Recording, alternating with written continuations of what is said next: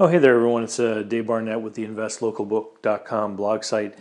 Just want to remind you, if you enjoy the stuff that appears on this blog or on this YouTube channel, click the subscribe button and share it with someone who you think might appreciate it. That's how I grow my audience, is by people clicking share, like, subscribe, etc., and passing things around. I'm also on Facebook now, facebook.com/David C. Barnett. I wanted to have this came up the other day, and I've done a video about this before actually, but I just wanted to bring this subject back to the forefront. I had a meeting with someone who is a tradesperson. They work in a field where typically people pay them in 30 days, or that's the promise. But oftentimes that can go to 45, 60, 65 days. Now, when they do work commercially, they get paid in this long time frame. And when they do work for homeowners, they typically get paid right away. And the problem that these guys are having is that their mix of work has changed. It used to be 50-50 residential commercial. And what has happened is, because they're really great at what they do, and because they've been able to build some really strong relationships, the commercial side of their business is actually growing faster than the residential. And over the winter months, it gets even more lopsided that way. And what has happened is their cash has continued to diminish over the course of the winter, and they just keep getting more and more of these contracts. And I sat down with them, and what I illustrated to them is that as they do more and more of this work where they don't get paid right away, they are in fact acting like a bank. And people, they all they realize is we're waiting to get our money. But they don't start to see that cash is a zero-sum game. If I don't have dollars coming from one source, the customers, and I have bills to pay and I pay them, then the dollars must have come from someplace else. Where did they come from? And so I sat down with them and I looked at their balance sheet. So of course, what's going on? As they increasingly run out of cash to pay everyday bills, they start to do other things like they don't want to pay their bills. So the payables start to go up. That's the first place that you look. Then we start looking, at related companies, because there's other companies that are involved, that there's mutual control and things like this. And the payables to those companies have started to go up. And then finally, just before our conversation in the weeks leading up to it, the owners have had to actually not take their own paycheck.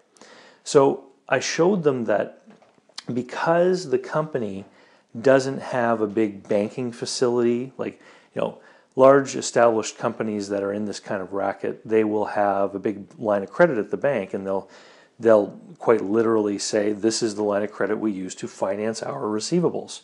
So they got $500,000 out there owed to them. Maybe they have a $400,000 or $500,000 line of credit. It's very simple to see. This is how we take our money today, even though we're waiting to get paid. These guys aren't in that position. So I showed them that because the company didn't have this financial facility, this debt facility in place, every dollar that was out there owed to them passed through their business to somebody else. And now it was hitting their own pocketbooks themselves. Of course, then the question is, well, Dave, what do we do about this? Well, there's only a couple of answers to this. You either find some place to get more cash, you collect cash that's owed to you, or you have to stop spending. That's it. You either have to stop spending and wait for your money to come in, or you find another place to get the cash. So I said to them, do any of you guys have any money that you can put into the company to finance operations until more receivables come in? The answer was no. I said, okay, so do you have anyone else that could lend you money? answer was no. I said, great, stop selling. Because if you stop selling and you stop doing work and you let your guys have a few days off, a little short layoff, you won't have money going out the door, and you can wait for those receivables to come in. And for most business people, it's the hardest thing in the world to have to come to grips with, because they fight every day to make those sales. You got to make the sales. You got to make the sales. That's what everyone thinks all the time. How do I sell? How do I sell? How do I build those relationships? The fact of the matter is, these guys went too far. And I made a video back at the beginning of my YouTube channel called Growing a Business to Death, about a woman in a therapy business that was having the exact same crisis. When it comes time to plan your business and you plan to grow, you need to look at the cash flow needs, and you need to say to yourself, what do I expect the sales to be? What kind of payables can I expect to run up? What kind of debt facilities am I going to have to finance these receivables? And what is the average time it takes people to pay me? You need to calculate how much capital you're going to have to put into your business to literally finance the growth. And it's not something that people think about. It's not something that people are aware of, especially if they're chasing that big sale. Because making that big sale feels so good. And the worst thing in the world is to have to tell someone, sorry, I can't bid on your project. I can't do the work for you, even though you want to hire me. And of course, the last thing you want to tell them is that you can't do it because you're about to go bust.